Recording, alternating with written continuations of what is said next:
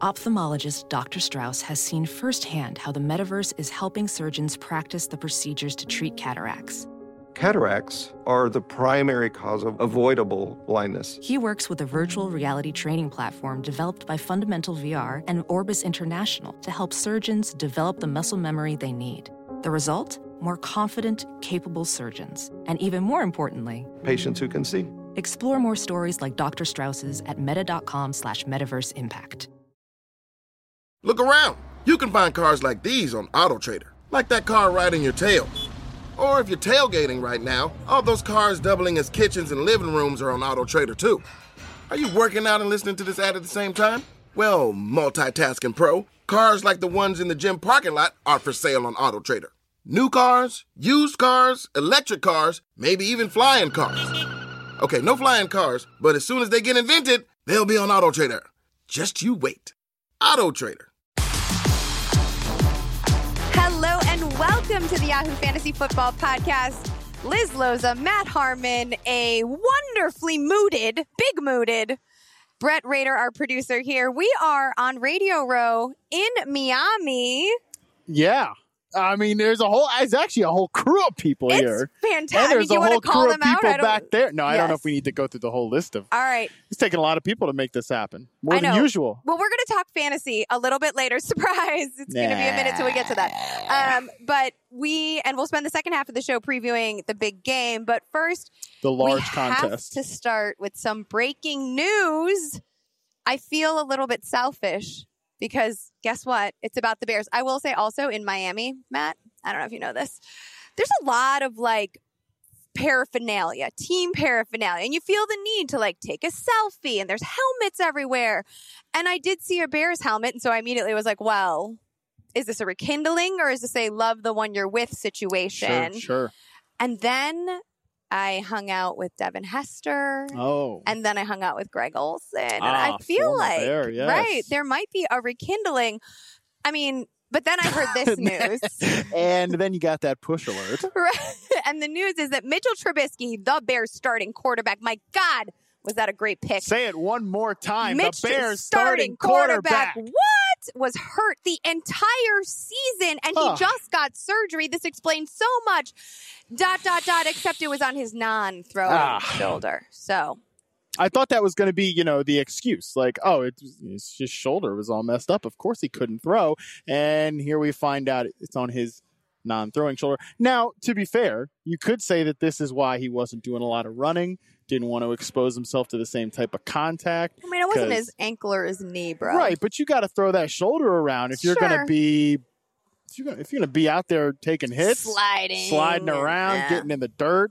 That shoulder could be problematic. You know what's more problematic to me is that this gives... So many things are more problematic when it comes to Mitchell Trubisky. John DeFilippo has even more to work with now. Yeah, boy. Yeah, he's got to rehab the non-throwing shoulder and then rehab the throwing shoulder. Oh, my God. Yeah, I mean, look, this really is it's a Loza experience, you've got Trubisky. Can we hashtag that? You've got Trubisky. You've got your boy John DeFilippo. You could honestly say Mitchell Trubisky has gone from being the number 2 pick in the draft, a high valued asset, to an underdog, and no one loves themselves an underdog. Like Liz Loza. Matt Harmon, that was exquisite. Didn't see that one coming. I did not. That might be the second time you've ever surprised me. I have been prepping that one for all of 5 minutes before you showed up. Well, it showed. Terrific. So that's the news in Chicago. Let's talk about the news in Miami. This will probably not surprise you because anytime we go to a city for something, I end up falling in love with that city. Yeah. Miami is fantastic. The vibrancy, the energy, the buzz. The weather. Also, a lot of Peruvian people here. I am Peruvian. I just smashed some ceviche with some ají amarillo. Oh my gosh, the food here is fantastic. Also, people are speaking to me in Spanish. I'm practicing all that. What's been your experience of Miami so far? I mean, I think the one thing, quick power ranking. 1, 2, Nashville, Miami. Which one's better to you? Come on, I'm pulling at the heartstrings. Let's go. Think, don't think. Answer. I mean, I So the old me loved Nashville. The new me loves Miami. All right, I'm into that. 2020 vision. I'm into that. I think I like Nashville better. But I would say the one thing that's very different between that city and the one that we're in now, everything here is a lot more spread out. Like, my hotel is kind of far from Radio Row, where we're on right now. But Marlins Park was closer to it, where we did media night. Mm-hmm. You got to see a lot of the city, which has been fun. It's South Beach. It's beautiful at night too. God. By the way, like great skyline. The city looks great. You're on lit the up. Water. Yeah, yeah. I mean, it's been awesome. I really enjoyed it here. So you mentioned media night at Marlins Park. What was your experience? What were the players for you? Okay, how about we say this? What was the player that you were most excited to talk to, and then the player that most surprised you that you spoke to? Yeah, I think the player I was most excited to talk to is, we talked about this too a little bit just off the air. It was Richard Sherman for me, just because he's like such an iconic NFL figure. Like, I think he is part of the fabric of the league and has been such a central figure for, now 2 iterations, like the early Seahawks to where we are now with the 49ers. But I would say the player that really surprised me was Raheem Mostert. And I mean, he's in the news right now because he's coming off a big NFC Championship game, but it was fun to listen to him just engage with the media, on his riser. I thought it interesting. He was going ahead and like listing which cities that he liked the most, and then obviously went, San Francisco, because he's played for so many teams. I asked him which city has the best food, and he said New York. Oh, which I thought was whatever, but he's played for a lot of different teams, and New York does stand out as the pizza place. It's great, that type of stuff. As a Chicagoan, we got a whole pizza situation. Oh well, yeah, that's an entirely different situation. Well, you opened the can of worms, friend. I will say, so I spoke to Travis Kelce, it was great. I mean, he was willing to play along. He looked right into your eyes. He was very engaging. I totally understood that it factor that people talk about. I understood why he would be a leader in the offense. Also really appreciated his openness and his appreciation for being there. Asked him if his brother Jason, who had just been at the Super Bowl, obviously 2 years prior, gave him any advice. And he said that his brother was enjoying his new baby. And so he kind of didn't want his brother's experience to cloud his own. Yeah. And that, he'd talk to him a little bit later, more one-on-one. So I thought that was interesting. I think the player that I had 2 that most surprised me. Kyle Juszczyk was fantastic. Yeah, he was cool. It was also great because he was one of the players on the riser, but by far, podium, by far had like the least crowd around him, so you could really get right up there with him, ask him about the fullback position, and because he's in a very unique role. He's a very unique player. Well, and we've talked even on this podcast how the Shanahan system utilizes the fullback at a much higher rate than most other offenses. Because he went to Harvard, made a joke that I threw a little bit of Ivy shade, saying that I went to a place called James Devlin U. If you don't know what that means, then get on the Google and figure it out. Tevin Coleman, he didn't talk to me. He was a player I didn't talk to. He felt the need to just pass on by. Plug your video and kind of explain why that happened. So as part of the media night experience, our Kendall Freer, who is one of our social leads, came up with this idea to do a Florida Man, test the Florida Man knowledge of the players since we're here in Miami, with 2 headlines, one real, one fake, and then have various players determine which one was real and which one was fake. And we were having a lot of fun with it. Tevin Coleman, however, wanted no part of it. I did the whole spiel and he just said, "I'm good," and walked away. And then I almost said, "But how about that shoulder?" Didn't do it though. Yeah, well, didn't do it in the moment. But it made for a really funny ending to the video, so people should go check that out on our Twitter page. The Yahoo Sports Twitter handle and Instagram handles for that. Lastly, I just have to say, I spoke to Katie Sowers. Yeah. And she did not have a podium, which surprised me, but they created a makeshift podium. Obviously, assistant coach for the San Francisco 49ers. Incredible to see her at the Super Bowl. I am good friends with Jen Welter, who was the first female to coach in the NFL. You've worked with her as well on rookie orientation. But watching this throng of people just surround Katie, and she had more people than Kyle Juszczyk surrounding her. Yeah. And a lot of people were asking the same question. What does it feel like to be the first woman? And she gave very cogent, engaging answers every time. She talked a lot about finding your why, knowing your value. I asked her about Scott Pioli, who she credits to helping her in her career and mentoring her quite a bit. She was Scott Pioli's daughter's 5th grade teacher. He recognized her and kind of mentored her through the NFL process. And Scott Pioli, cool. I should also mention, is going to be a guest on the Yahoo Sports NFL pregame show. Boom, plug. Check that out. Check that box. Download the Yahoo Sports app. You can watch the game live, but you can also watch the pregame live, and Scott will be joining us for that. But back to Katie, I asked her about a relationship with Scott Pioli, and she said she just wanted to thank him. And then I admittedly got really choked up because it was like one of those, I'm getting choked up a little bit now. Like it was one of those moments where you're sitting in it thinking like, this is real life. I can't believe we're here and I can't believe you're here. And I was just like, thank you.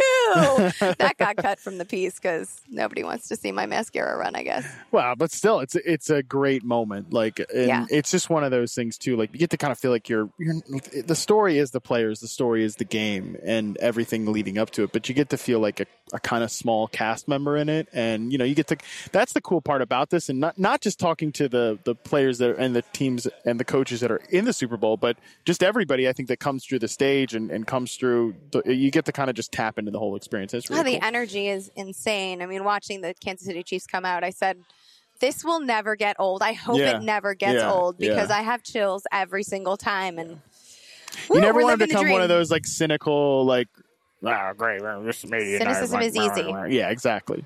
It's much cooler to kind of be in all of the moment. I say that, however, Matt, entering the 2019 regular season, we were both pretty cynical about the 49ers backfield. Yeah. Right? Yeah. Mentioned Tevin Coleman. Kind of. Matt Burita, who I actually talked to on Media Night as well, from Florida. We had thoughts about him, and here it is, one of the biggest stories of the postseason, one of the best underdogs, Colonel Mostert, if you will, establishing himself with multi-touchdown game 2 weeks ago. Obviously, that's going to, because you remember the last thing you saw, elevate his running back stock from a fantasy perspective. But do you think that that's warranted? And now that Coleman's been, because at various points throughout the season, you saw these guys change hands, though none of them outside of Mostert, recently, I guess Coleman as well, received, like, I guess what I'm saying is Burita never really saw more than 12 touches, So Mostert had more than 15 carries one time all year. So, I mean, there was a stretch where Coleman was, like, in terms of touches and snaps and stuff, was the lead back. And that's kind of like, we could say that we were cynical about this backfield. I mean, kind of, but at the same time, it was a segue, Matt. So yeah, sure. I started to, but a lot of people are like that. It's like, well, this backfield has no clarity. Like, avoid it. Well, no, you can't do that because you have to try, because this is one of the best it's like the Patriots. Like, this backfield consistently produces production. I mean, like, it's on the paper here. Like, Colonel Mostert is the guy now. At different points, Tevin Coleman was productive. I mean, Burita, this is why he was a lottery ticket, because the backfield produces fantasy points. And, like, man, it might not be one of these three guys next year. It might be somebody else they draft. It might be some other random free agent pickup. Like, hey, maybe Jeff Wilson becomes that goal line guy again. But bottom line, there will be production in this backfield. So you cannot just, the answer can never be, it's too hard to solve. Like, you have to try. I do think you can eschew this backfield knowing that maybe, depending on your league, of course, that whoever does draft him, if they're not seeing immediate production because of the carousel or the platoon,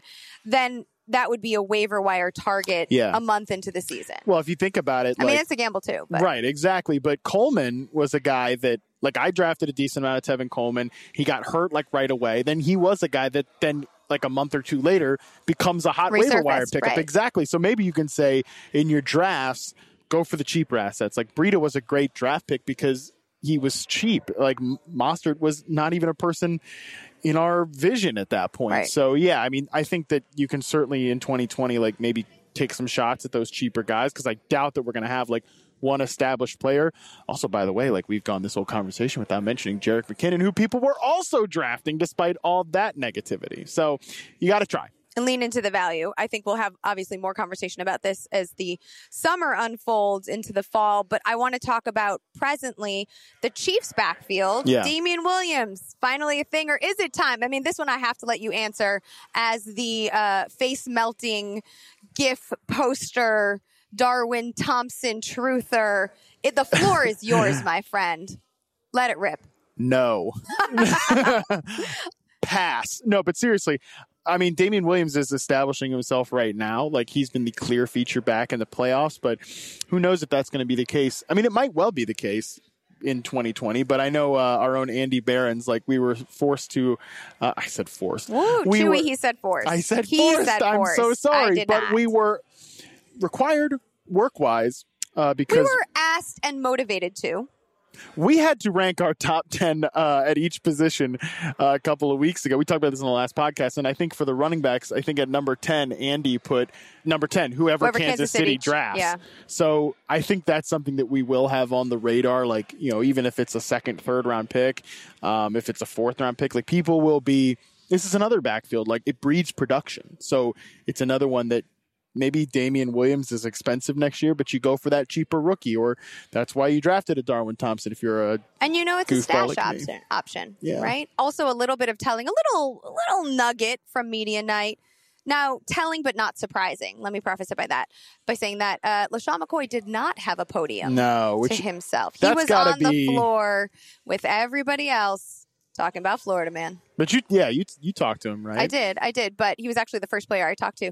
But I did think that was interesting, especially when we're breaking down this backfield. I mean, he's been completely uninvolved in the postseason, which, you know, maybe he ends up getting his ring, which would be great for him. But it's got to be pretty surprising for him that this is the guy who's finally in a Super Bowl, and then, you know, he's not one of the stars of the show, because we've been doing all these like decade look back pieces, and it's easy to forget that, you know, he was kind of right up there behind Adrian Peterson as one of the best backs of the last decade. I want to move to receivers. That obviously, I saw you tweeted that you charted your first receiver for reception perception. So before you maybe tease us with that, let's talk about two soon-to-be sophomore receivers that are playing in Sunday's game. I want to start with Deebo Samuel, someone we both liked. Yep. Heading into the draft and coming out of it because of landing spot. He did have a spot on the podium. And then I also want to talk about Mecole Hardman. Was Deebo on the podium? I thought he was roaming around because Manny Sanders was on the podium. I thought Deebo had a spot. Maybe he got the fan podium at a certain day. It was like a fan podium situation. He was on the fan podium. So, with Dan Helly. Yes. Shout out to my guy, Dan Helly.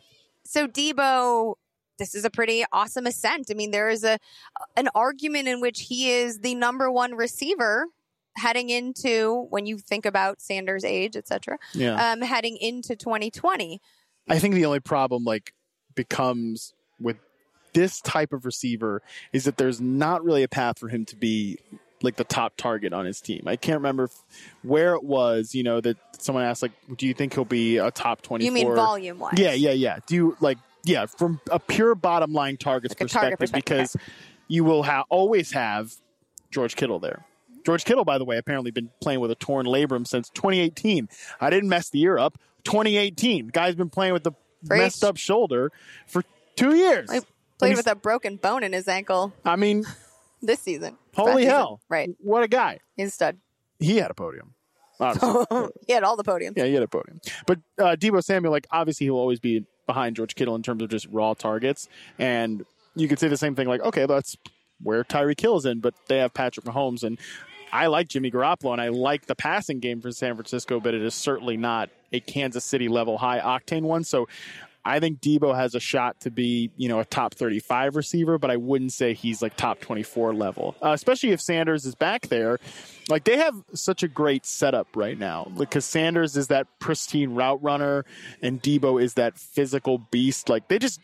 That's what the fun thing about the 49ers is. They just kick your ass at all levels. But I agree with you in terms of volume, but I do think that what Deebo does from a rushing perspective in a Shanahan offense makes him more intriguing. And you have to imagine that in his second season, if he takes a leap and and Shanahan is known when he was in Atlanta, right?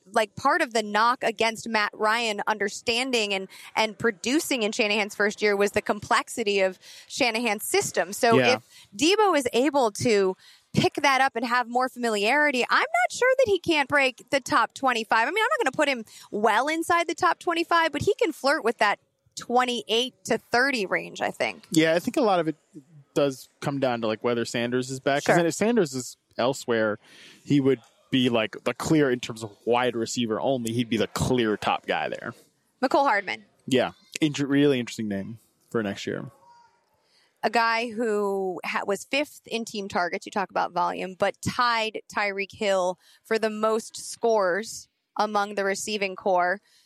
Sammy Watkins had a podium on Monday night. That was Okay. Sammy Watkins, maybe he restructures his deal, right? DeMarcus Robinson probably takes a bit of a discount. I do think there's a world in which Mecole Hardman, who has had a relatively quiet postseason up until this point, which I think is good for fantasy moving forward, because if his stock continues to be depressed, he goes out there and has a big Super Bowl, we're going to be in hell entirely. That's right. Like, I'd like to have him be much more of an under the radar player. I mean, he's not going to be under the radar. That hope isn't real. But I think maybe his stock will be depressed enough that you can get like a cheap Will Fuller who stays on the field out of him. Sure, and he started to play a little bit ahead of DeMarcus Robinson in the AFC Championship game, which I think was crucial because, I mean, man, that is just, when you get him and Tyreek Hill on the field together, that's a lot of speed. We know that. And I think Hardman showed a little bit more route running acumen than he got credit for at Georgia. I think there's so much potential there. He's also still pretty new to playing the wide receiver position. He was a defensive back not long ago. Mm-hmm. So I think he is one of the great lottery tickets, like you said, of 2020. And if Tyreek Hill misses any time, obviously, then we know. Yeah, we know this guy can make big plays. Really quickly, quick game for fantasy. DK Metcalf, AJ Brown, Hollywood Brown, Terry McLaurin, all soon to be sophomore receivers. Where do you rank Samuel and Hardman among this group? Are they still behind these top 1, 2, 3, 4 players? I'm going to say yes. I'm going to say yes, too. And just off the top of my head, I think I'd go Brown, Metcalf, AJ Brown, DK Metcalf, Terry McLaurin. Yep, do it. Hollywood and then Brown, Hollywood's last. Deebo, and then Mecole Hardman in that order. Great. But, I mean, the Hollywood Brown one is really interesting. I was asked somewhere here on media. He was here on Media Night. He was here on Media Night, but somewhere on Radio Row, I was doing a hit somewhere, and I think it might have been the Roto World podcast, and they asked me about, Hollywood Brown, who's a guy that you're really excited to chart this offseason? And I said Hollywood Brown is one because I think he has another one that we know has that explosive potential. Now, I still think it's incredible that Lamar Jackson had the passing season that he had efficiency-wise, and Brown wasn't popping for 16 games. I mean, that's always a question. Will he be healthy? But at the same time, if he ever is, I still think there's a world of potential there. Limitless potential. Some would say that. Can you tell us really quickly who you did chart as your first? OBJ. Interesting. And I've got takes. Can you tease us a little take? I can. I mean, look, I'll give it. I'm not even going to tease it. I'll just give it to you away for free. Well, I think probably don't because we'll probably want to do some content around that more. So just give us a nug so it's not repetitive. Not healthy. I mean, you did not believe he was healthy last year. And I mean, that's the reality, right? And I talked to someone that worked with the Browns this year, talked to them on Media Night, and they were very insistent that not only was Beckham not healthy all year, Jarvis Landry apparently also, which by the way goes out and has a workman level season, also wasn't healthy all year. And it's just a reminder that we don't know, it's one of those things. You could be watching a guy on film, charting him for reception perception, and if you don't know that there's an injury there, they might look totally different. And I think that was the case for Beckham. Some games, like the Seattle game, I think if you go back and watch that one, very impressive in that one. But overall, the speed is there, but the quick change of direction stuff, which I think is pretty well affected by a groin injury, is definitely not there. So interesting if he can get right in 2020, but we'll see. Right now, though, we have a big game on Sunday, Super Bowl 54. So let's talk about it. What are you looking forward to seeing most? Well, I really want to see, obviously, one of the key matchups in this game, strength on strength, and a lot of people are talking about it. It's the fact that the Chiefs are probably one of the best deep passing offenses right now. I mean, they've got Patrick Mahomes and Tyreek Hill. We just went over that. And the 49ers have been the best defense in the league at limiting deep throws. So I want to see that. But also, one thing I think, you can say that, hey, Jimmy Garoppolo hasn't done much this postseason, yada, yada. But I think it's mostly been a product of the fact they just haven't had to have him do much. Yeah. The Packers game was complete evidence of that. Yeah, and the crazy part is, too, Liz, they're running out all these defensive backs on the field, all the Green Bay Packers. And, they looked like they were more scared of that play-action passing game than they were scared of the rushing attack. And they never change it up. And I think, that's the funny thing about, I think good coaches will just sit there and say, Kyle Shanahan's okay, you're going to keep giving me my right hook. You're never going to make me go to my left hook. Like, I'm just going to smack you with the right hand all day. And like, that's what happened. And they never, like, a dumb coach would probably like try to take a shot on third down, throw a pick, whatever. But the 49ers just never did that. They never had to. Well, they have an identity and they leaned into it. Yeah. So. But I think they have a multifaceted identity. Like, that's the thing. Like, they can run the ball, but also like conceptually, like, they're not an old school, like, pounded up the middle running game. They're a very diverse rushing attack. Like, not the Ravens level diverse because they have Lamar Jackson, but in terms of like schemes and conceptions, they throw so much at you. I think these are the two offenses, like, everybody says they're the two best play calls in the NFL, and I agree. I've said it probably 100 times too, but these two offenses, I think, make you think the most, like, from a defensive perspective, like, throw more at you than anyone else in the league. So there's more of a chess match. Yeah. Is what you're saying. I think that San Francisco 49ers, I agree that obviously their run game and is more inventive, but I do think the identity of the 49ers is a ground-based identity. Yes, and I mean, they build the passing game off of that. Around it, with the play action and everything like that, but just how much they throw, like, I would say their identity is just, again, making you think, like, giving, like, I think the Ravens, the Chiefs, and the 49ers are the three best, and the Rams previously, but not as much anymore. They throw more at you in terms of like motion. Nobody's put players in motion more than Kyle Shanahan since he's arrived with the 49ers. And that's what they make you do, is they just give you so much to think about pre-snap that you're already behind them by the time they snap the ball. I am very interested to see what Chris Jones and Frank Clark do in this matchup.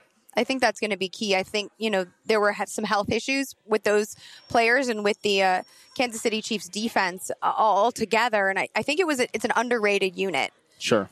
Chris Jones, I believe, will be a free agent after this year. So there's a lot there. The D Ford revenge situation is. So I think there's a lot more on defense than people are discussing. Everyone knows that, the 49ers D-line and Nick Bosa being a rookie and the name that he comes with, the prince that was promised. Everyone focuses on that. A lot of rookie orientation callbacks for a podcast that doesn't exist anymore. But I think that people aren't focusing enough on the Chiefs defense. Yeah. And all I that can agree. be done there. Well, I think that they're another team, too, that they've got a pretty defined weak area. And it's not the rush defense. I think it's the middle of the field. That's where you want to eat them up.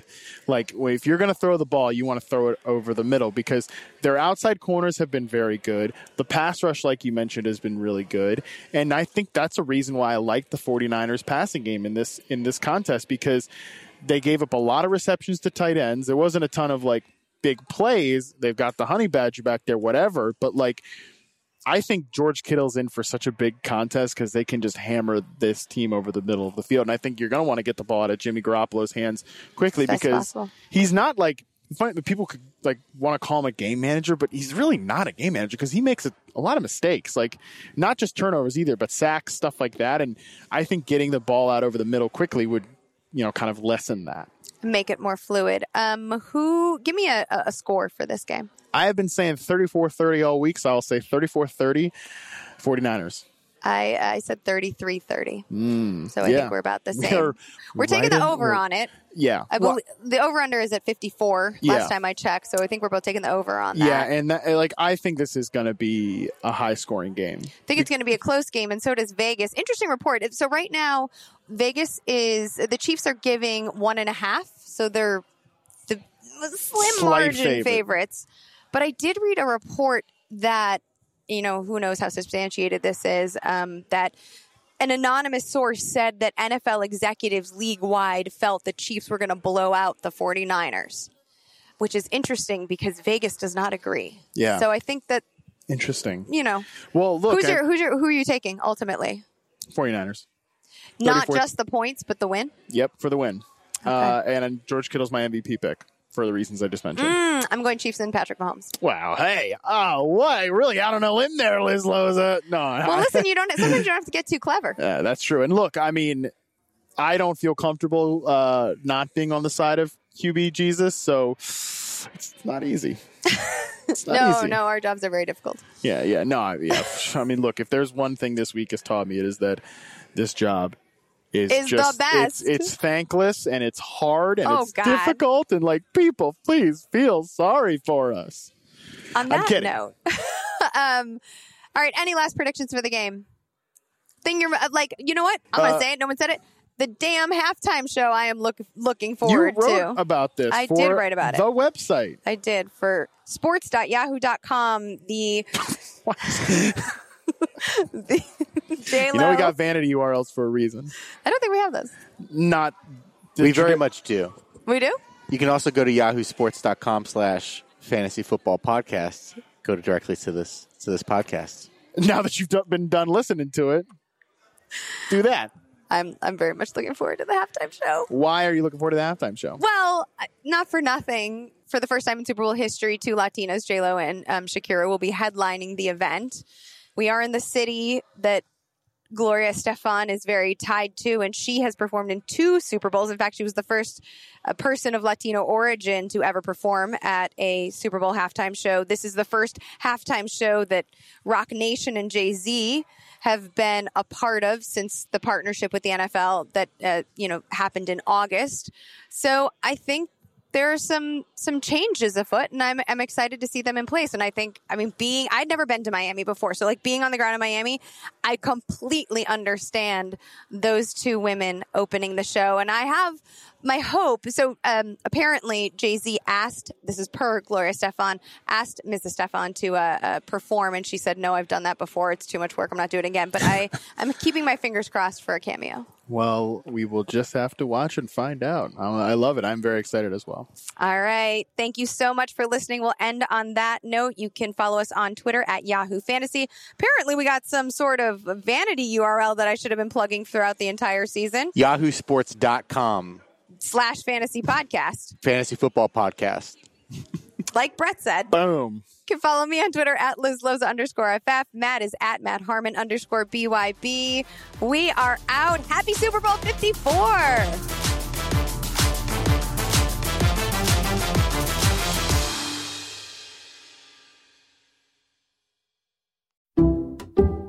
Some people just know there's a better way to do things, like bundling your home and auto insurance with Allstate, or hiring someone to move your piano instead of doing it yourself. So, do things the better way. Bundle home and auto and save up to 25% with Allstate. Bundled savings vary by state and are not available in every state. Saving up to 25% is the countrywide average of the maximum available savings off the home policy. Allstate Vehicle and Property Insurance Company and Affiliates, Northbrook, Illinois.